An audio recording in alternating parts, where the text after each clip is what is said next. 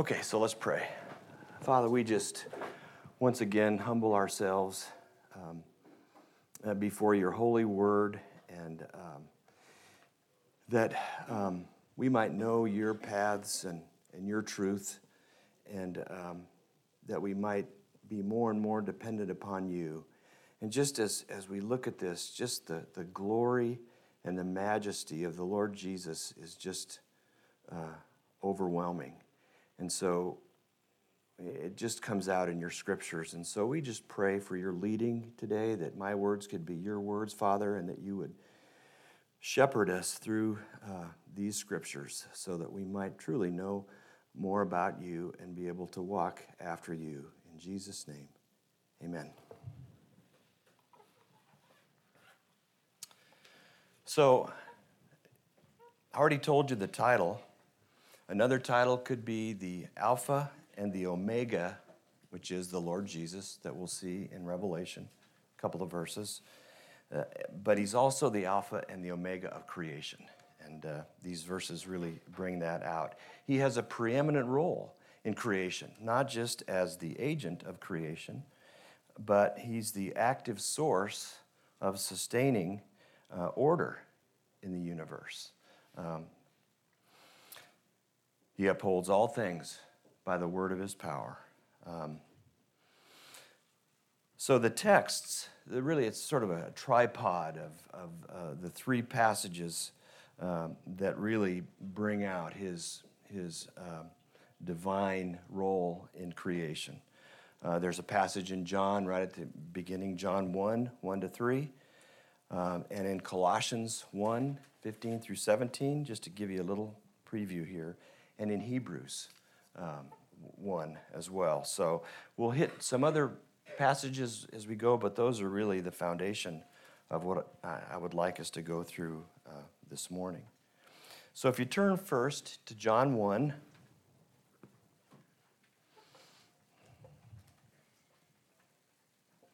So what I'd like to do is we'll just read the passage first, and then I'll hit some of the highlights of what the words mean in the Greek. And sometimes the New American Standard, at least, is very, very close. Sometimes there's a little bit of amplification when we look at the Greek words. And then, so we'll look at some of those words, and then we'll sort of summarize them. We'll go on to the next passage. So John 1:1-3. In the beginning was the Word, and the Word was with God, and the Word was God. He, or this one, Jesus, was in the beginning with God. All things came into being by or through him, and apart from him, nothing came into being that has come into being. And just down to verse 14, although it's not listed there, down to verse 14, and the Word became flesh and dwelt among us, and we beheld his glory. Glory is of the only begotten from the Father, full of grace and truth. You can't read those first three verses without at least looking at verse 14, because he became flesh and came to provide us salvation. Notice that the first three words, in the beginning, what's that like?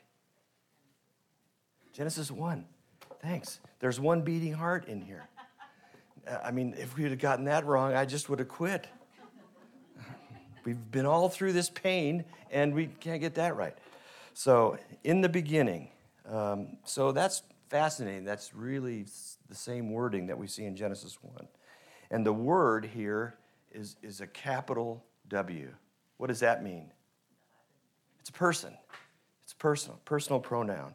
And the Word was with God, and the Word was God. And as if we didn't know this was a person, he, this one, Jesus, was in the beginning. So he had this pre-creation, eternal existence. And we see a little bit of that in Genesis 1, where, I'm not going to turn to it, but when he talks about, maybe it's 2, where he talks about, let us make man in our image. So that's the Trinity. So Jesus was present there at the creation of man and the creation of everything.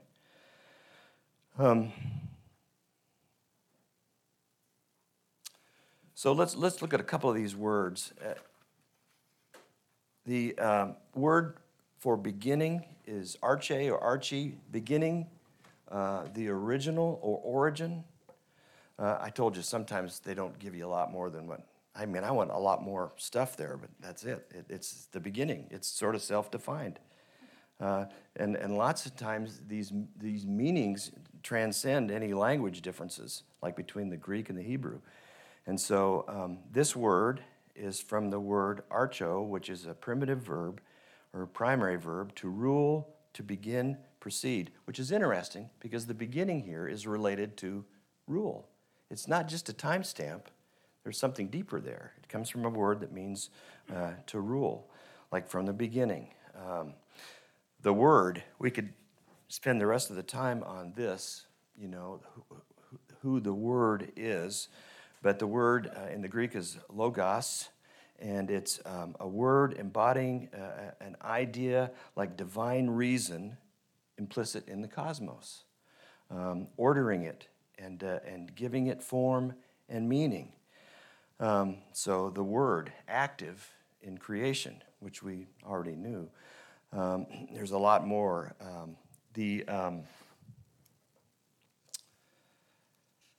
I've been using some of John MacArthur's commentaries, and he talks a little bit about this.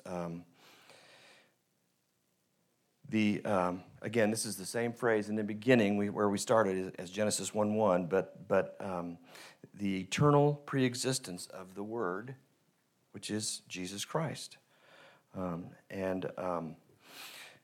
The Word was with God. The Word, as the second person of the Trinity, was in intimate fellowship with God the Father throughout all eternity. Yet, although the Word enjoyed the splendors of heaven and eternity with the Father, he willingly gave up his heavenly status to come to us. And so the Word was with God, and the Word was God. The Word, capital W again, had all the essence and attributes of deity. Jesus, the Messiah, was fully God. Even in his incarnation, when he emptied himself, he did not cease to be God. And all things were made through him, which we read. Jesus Christ was God the Father's agent of creation, involved in creating everything in the universe. So the Word. God, the word for God here is theos, which again is a primitive word. God as the divine creator or divine being, again, pretty much self-defined. We can't give it a lot more illumination.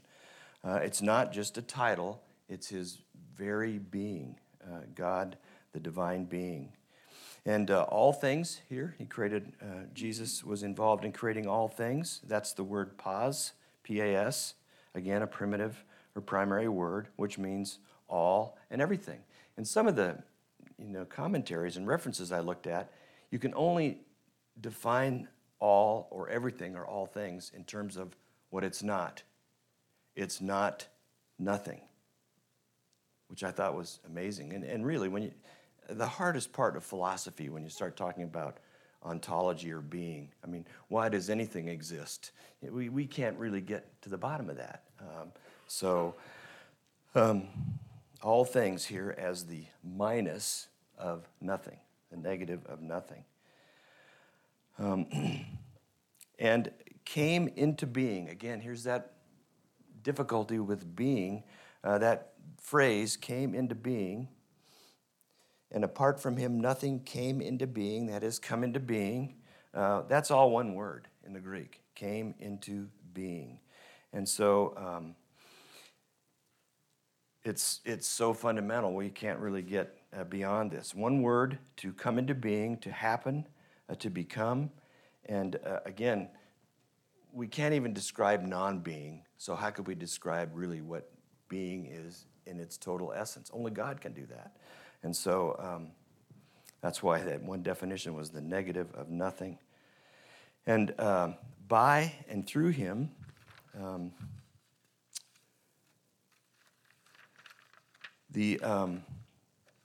this preposition is in the English really means through the medium of or agency of, authority of, or according to, from the hand of, or the mind of creativity. So by, it's this one little preposition, that two letters word. What does by mean? Well, through him. And apart from him, as it says, apart from him, nothing came into being that has come into being. Well, this word apart in the Greek is choris, choris, choris, separately or separate from, but the roots are interesting because the word, it comes from two words, chora, and another word, from the base of another word, chasma, which is like chasm. So when it says apart here, it's really apart. And what comes to mind is the rich man and Lazarus in Luke 16. There's this infinite chasm that separates the two. And so that's what apart from here. So I guess that's a really intense way to say, apart from him, nothing came into being that has come into being. So he was involved in everything, and you can't make it any stronger than this chasm.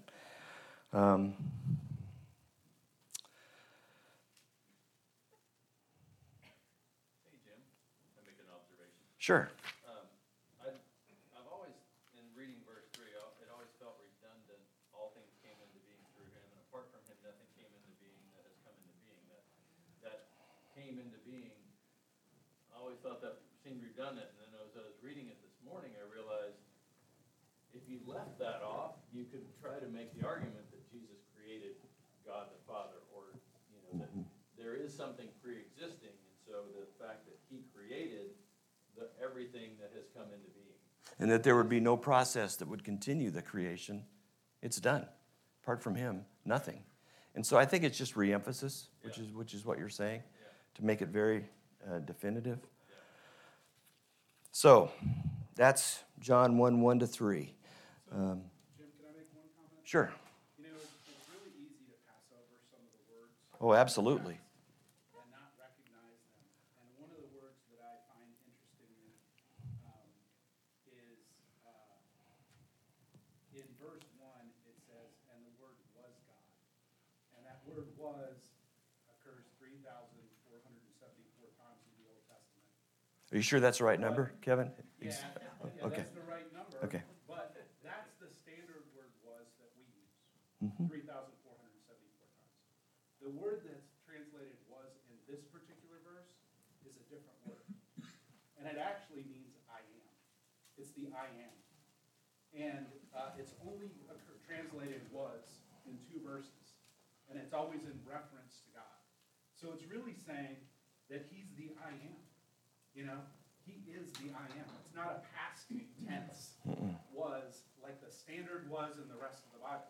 It's a different was, And that to me is so significant. Yeah, how could anybody question his deity when it relates back to the Old Testament? And It's so tell him, I am sent you. Yeah. And you can't define it any more than that. The I am, exactly. That's a good point. The Bible completely amazes me sometimes when you actually, pick at it a little bit and look a little deeper at what's underneath. But that particular verse just blows me away. No, that's And key. how much it goes back to Genesis.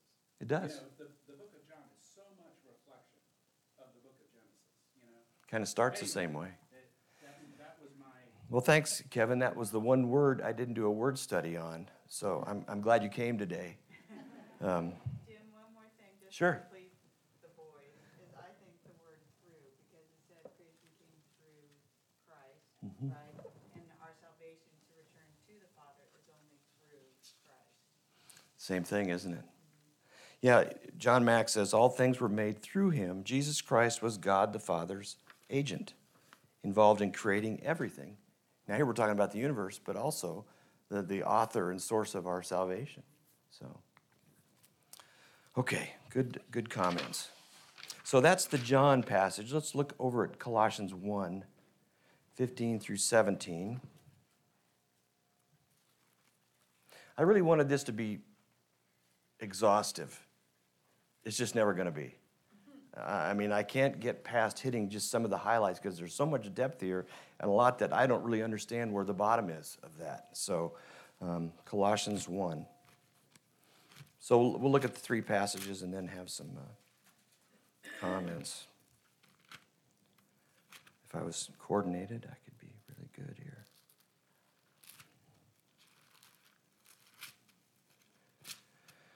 Okay, so this is Colossians 1, and actually I'll start at verse 13. And the title, the subtitle here is The Incomparable Christ, which is, we already knew, that's what we were talking about. So starting at verse 13, for he delivered us from the domain of darkness and transferred us to the kingdom of his beloved Son, in whom we have redemption, the forgiveness of sins.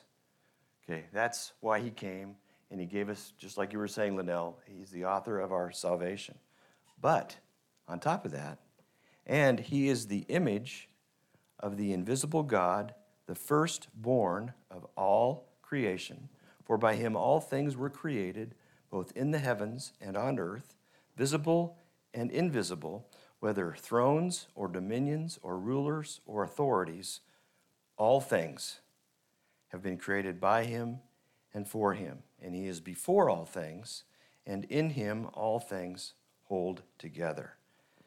So there's a lot in these couple of verses, and there's a lot that I've had to ponder for most of my life, and I'm not sure how much closer I am.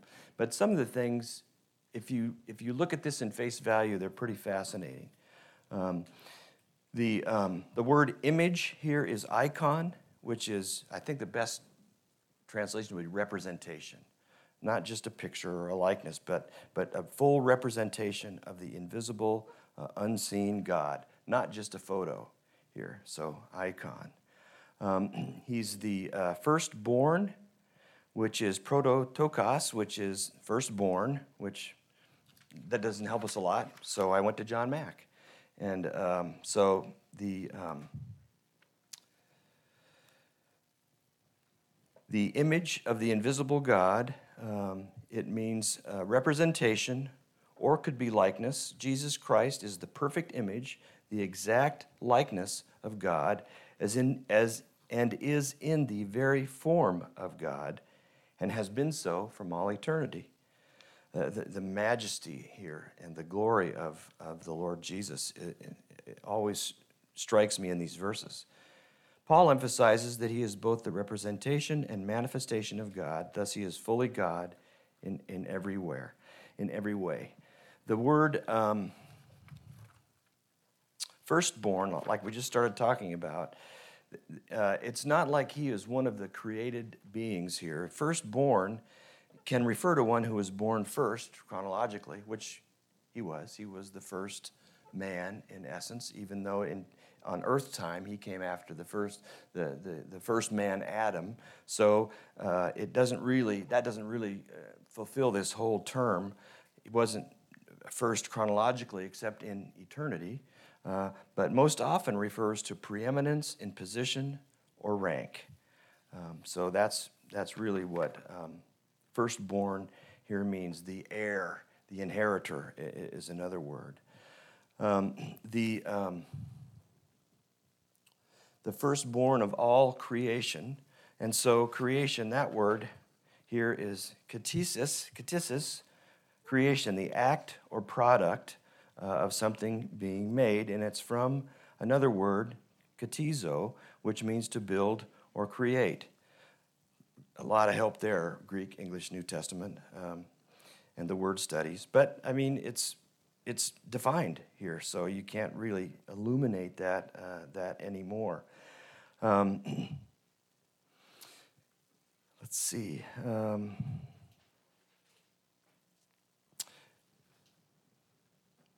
And another little word for here.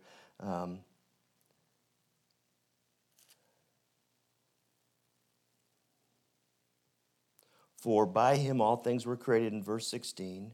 And that for, we don't want to just skip over that, kind of like what Kevin was talking about. What does for mean? Well, it means because of, with the object or purpose of, or explanation. When you see that word for, what comes after it is an explanation. And that's what happens here. For by him all things were created, both in heavens and on earth. all things, again, here is that same word, the negative of nothing. It's a pause. The word, again, a primitive or primary word, all or everything, the whole.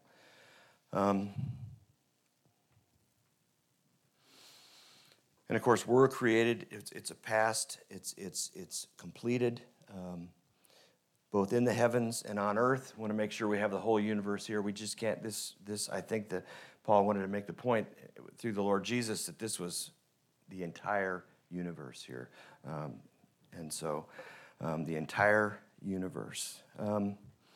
Now, the visible and invisible. It's interesting that he says in the invisible too, because that's something that you would think a lot of the ancients, they only would deal with what's visible. No, there's an entire invisible universe, whether you talk about the entire, electromagnetic spectrum or things that are unseen. I mean, the visible range that we see is very, very narrow, like we talked about a previous time. So the invisible is much, much greater, and lots going on in the invisible. And so the invisible. And then he says, whether. Okay.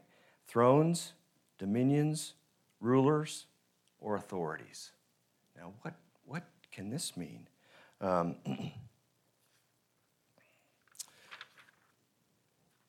John Mack says that these are various categories of angels whom Christ created and rules over. I don't think that's complete. I think what's going on here is something much greater and much deeper. This is about the overall structure of the universe, seen and unseen. You could draw, like, I'm not going to, Barb gets scared every time I go to the board, so I just have to give that up. But if you just imagine a throne, okay, there's the throne, and there's a dominion from that throne, which is authority or lordship. There are rulers that sit on the throne, like the Lord Jesus now sits at the right hand of the Father. And then there are authorities that are exerted, the power to act from that throne that we see. And so then he says, all things. So this is the definition of all things.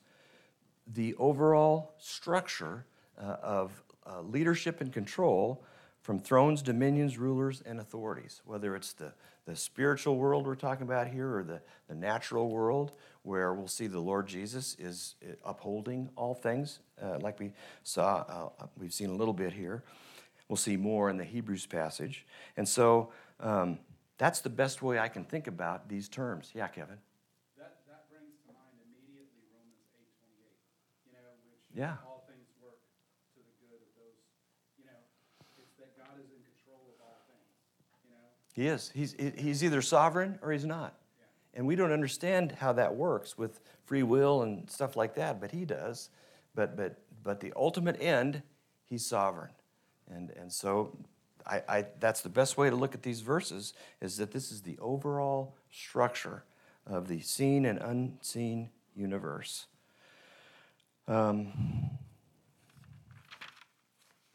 don't tell anybody I differed with John Mack on this a little bit, but I'll talk to him, tell him that he needs to look at this again and study a little bit more. I just think that's a better picture rather than just a bunch of angels. I think this is he's talking about something that's fundamental to the organization of the universe. Thrones, dominion, in terms that he understands.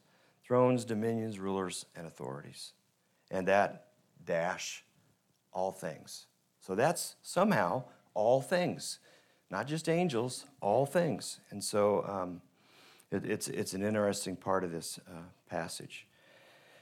And just going on, and he is, all things have been created by him and for him, ultimately, and he is before all things. Why do you think it's important that he is before all things? The way I think about this is, Francis Schaeffer had a term that he used throughout his books that I really appreciated, in the warp and woof. Have you all heard that before? Yeah. The warp and woof. What does that mean? It is, exactly. It's like being in the very weave of creation, where you have these threads, and then you have the cross threads. The warp and the woof are the cross threads, and it's woven. So what we're talking about is something that's deeply woven. So if Jesus is to be in the weave of creation, which is what we're seeing in these verses, then he has to come before to be able to be at the foundation of that weave of nature, as if we could call it that. And so he's before all things. That word pro, before, is, again, a sort of a primitive preposition, which means before or above, ahead of, in front of. And so he needed to be before, because he was from eternity anyway, he needed to be before creation to be in the warp and woof of the weave of creation. And in him, all things hold together. In him, within his very being, inclusion within space or limits, within, inside, inner to, so it's within his being, all things hold together. That word hold together is one word in the Greek, sunestimai. And what it means is to consist or to hold together. So wait a minute.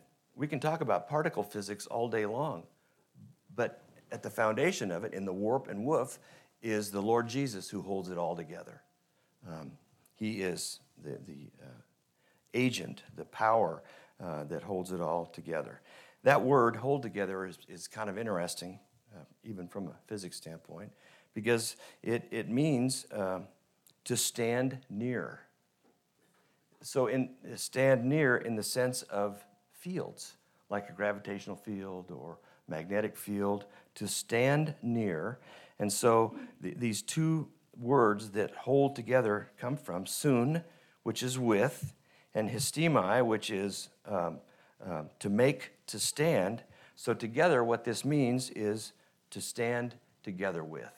And so there's a real sense of his foundation in nature is to hold these things together, to stand together with, sort of like in the sense of fields in physics. So we've seen that he's before all things, which is necessary to be fundamental to all things, not as an add-on, before the foundation of the world, and he holds all things together in the sense of being, integral to the creation as we observe it. Okay, so let's move ahead to Hebrews 1.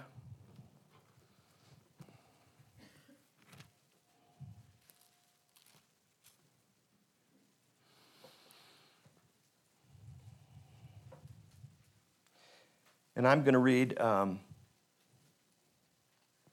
start at verse 1. We'll read 1 to 3, and then I'll also read part of 4 and verse 7. And even there's a verse 11 that kind of connects all this. So we'll look at all those real briefly. So Hebrews 1, 1 to 3 first. God, after he spoke long ago to the fathers in the prophets in many portions and in many ways, in these last days has spoken to us in his Son, whom he appointed heir or inheritor of all things, through whom also he made the world. And he is the radiance of his glory in the exact representation of his nature, and upholds all things by the word of his power. So this is a direct parallel passage to the Colossians 1 passage. When he had made purification of sins, he sat down at the right hand of the Majesty on high. And then a little bit further on, and his ministers a flame of fire. Now, to connect this, it may be that he upholds all things supernaturally by infusing the opposite of disorder. That's a complicated statement, but the radiance of his glory is what comes to mind here. If you look at the transfiguration in Matthew 17, just real quick.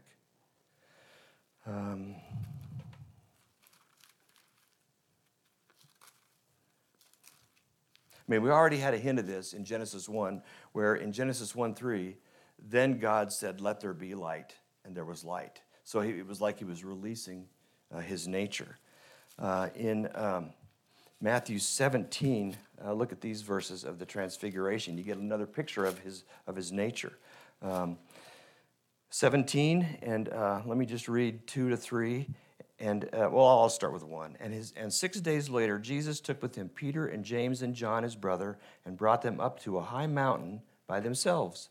And he was transfigured before them, and his face shone like the sun, and his garments became as white as light. And behold, Moses and Elijah appeared to them, talking with him. And so that's the Transfiguration. Let's look at Exodus 24, just real quick. Exodus 24.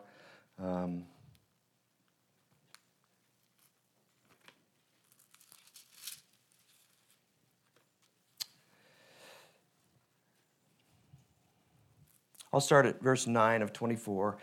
Then Moses went up with Aaron, Nadab, and Abihu, and 70 of the elders of Israel. And they saw the God of Israel. And under his feet there appeared to be a pavement of sapphire as clear as the skies itself.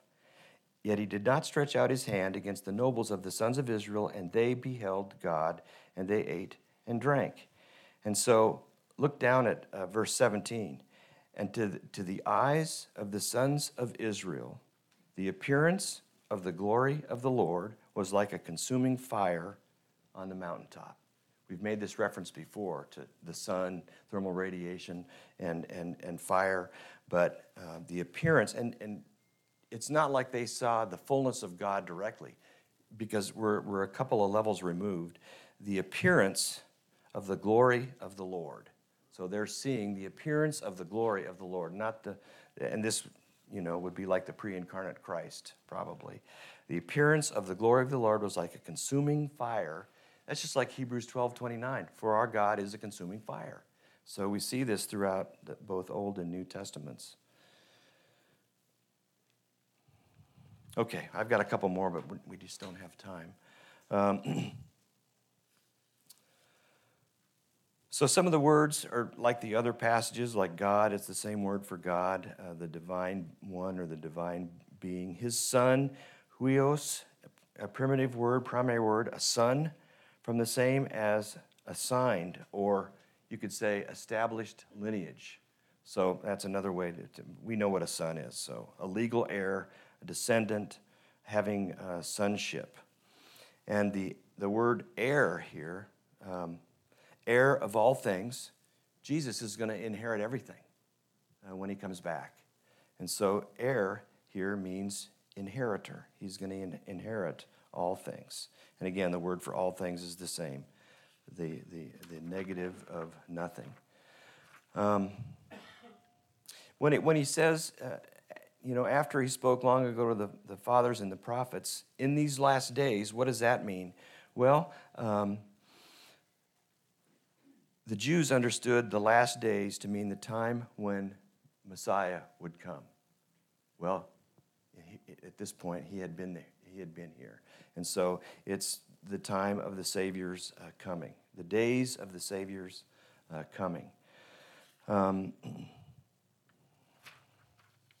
Through, again, is through, we've already talked about this, on account of, because of, made, to make, created the world. Now that word world is a little different here. It's the word aion, A-I-O-N, which means worlds or age, and from the primitive root, apparently meaning continued duration or space of time. And so it's not just static substance, it's static substance dynamically over time, if you will. And so it's actually space-time, matter, and energy would be one, by extension, would be one way to describe that. The time dynamic world or space-time. So a lot bigger than just some static little piece. And he is the radiance of his glory. And think again to those verses that we looked at. That word radiance is apogasma, which is radiance. Thanks a lot for helping me there. You could also word this outradiating brightness or sunlight. So it's from two words that mean away from and brightness. So brightness projected, if you will. His glory, which is his majestic brightness, really, and the exact representation of his nature. That word exact is the word character, spelled with a K in the middle there, character, which relates to like a tool for engraving, the exact representation, character. So that's one term. Exact representation is that word, character, which is interesting how similar it is.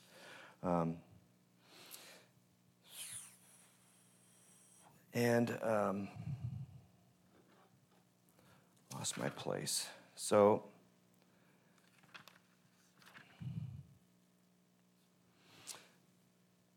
the radiance of his glory and the exact representation of his nature, and upholds all things, which is an active sense. He upholds all things by the word of his power. And then when he had made purification, he sat down at the right hand.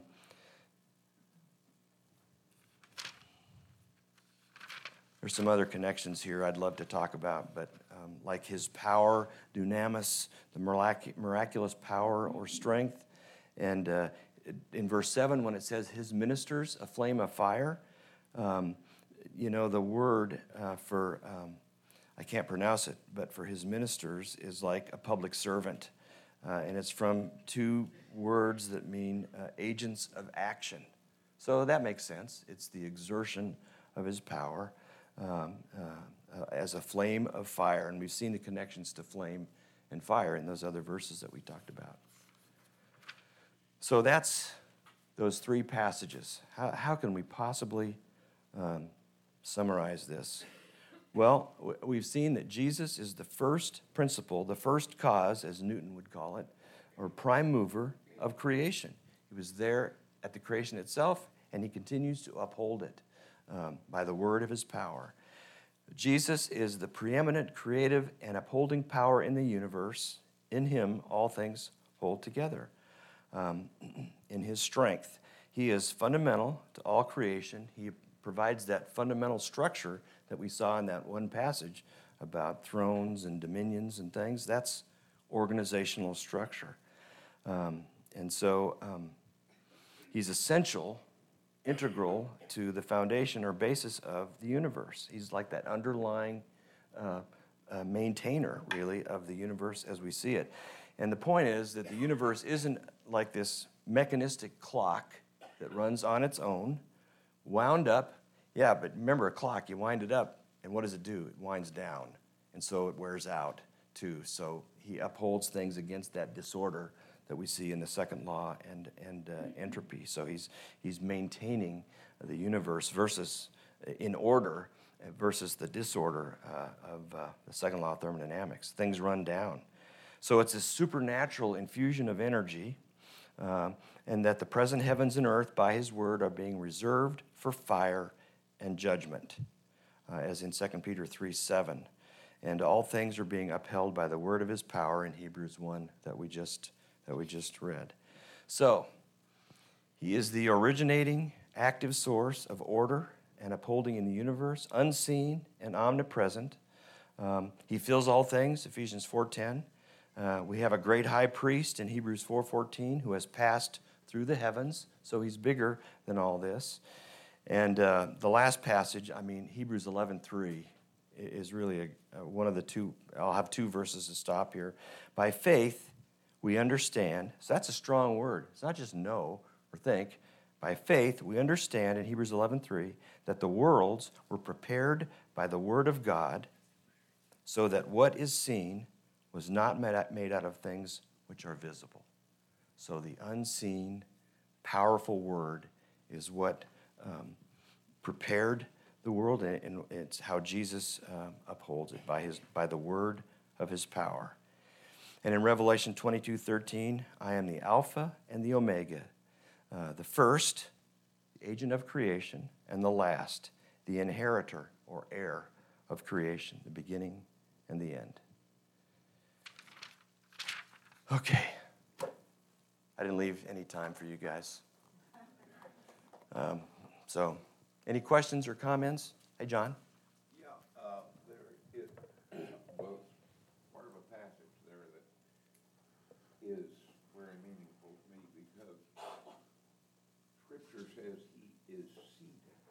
At the right hand. At the right hand of God.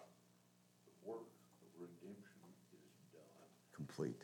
Exactly right. It is complete. Yep, exactly right. Even as we may sit down when we finish. Exactly. That's why he's seated. No, that's a great comment. Anybody else? Jeff, would you close this?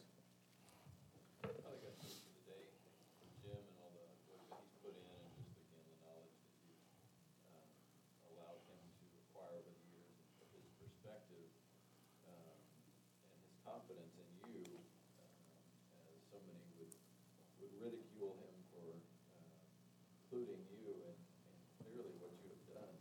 And Lord, we do pray that you would open the eyes of those who look at all these same things and see something different. Lord, that they would be able to see you in creation and glorify you. What a blessing that is. So help us to be able to encourage people to see you in all that you've made. Just praise you in Jesus' name. Amen. Amen. Thanks, Jeff. Thanks for listening.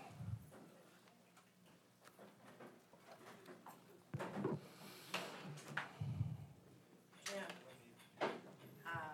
in your physics class, do you refer to the Bible at all? No.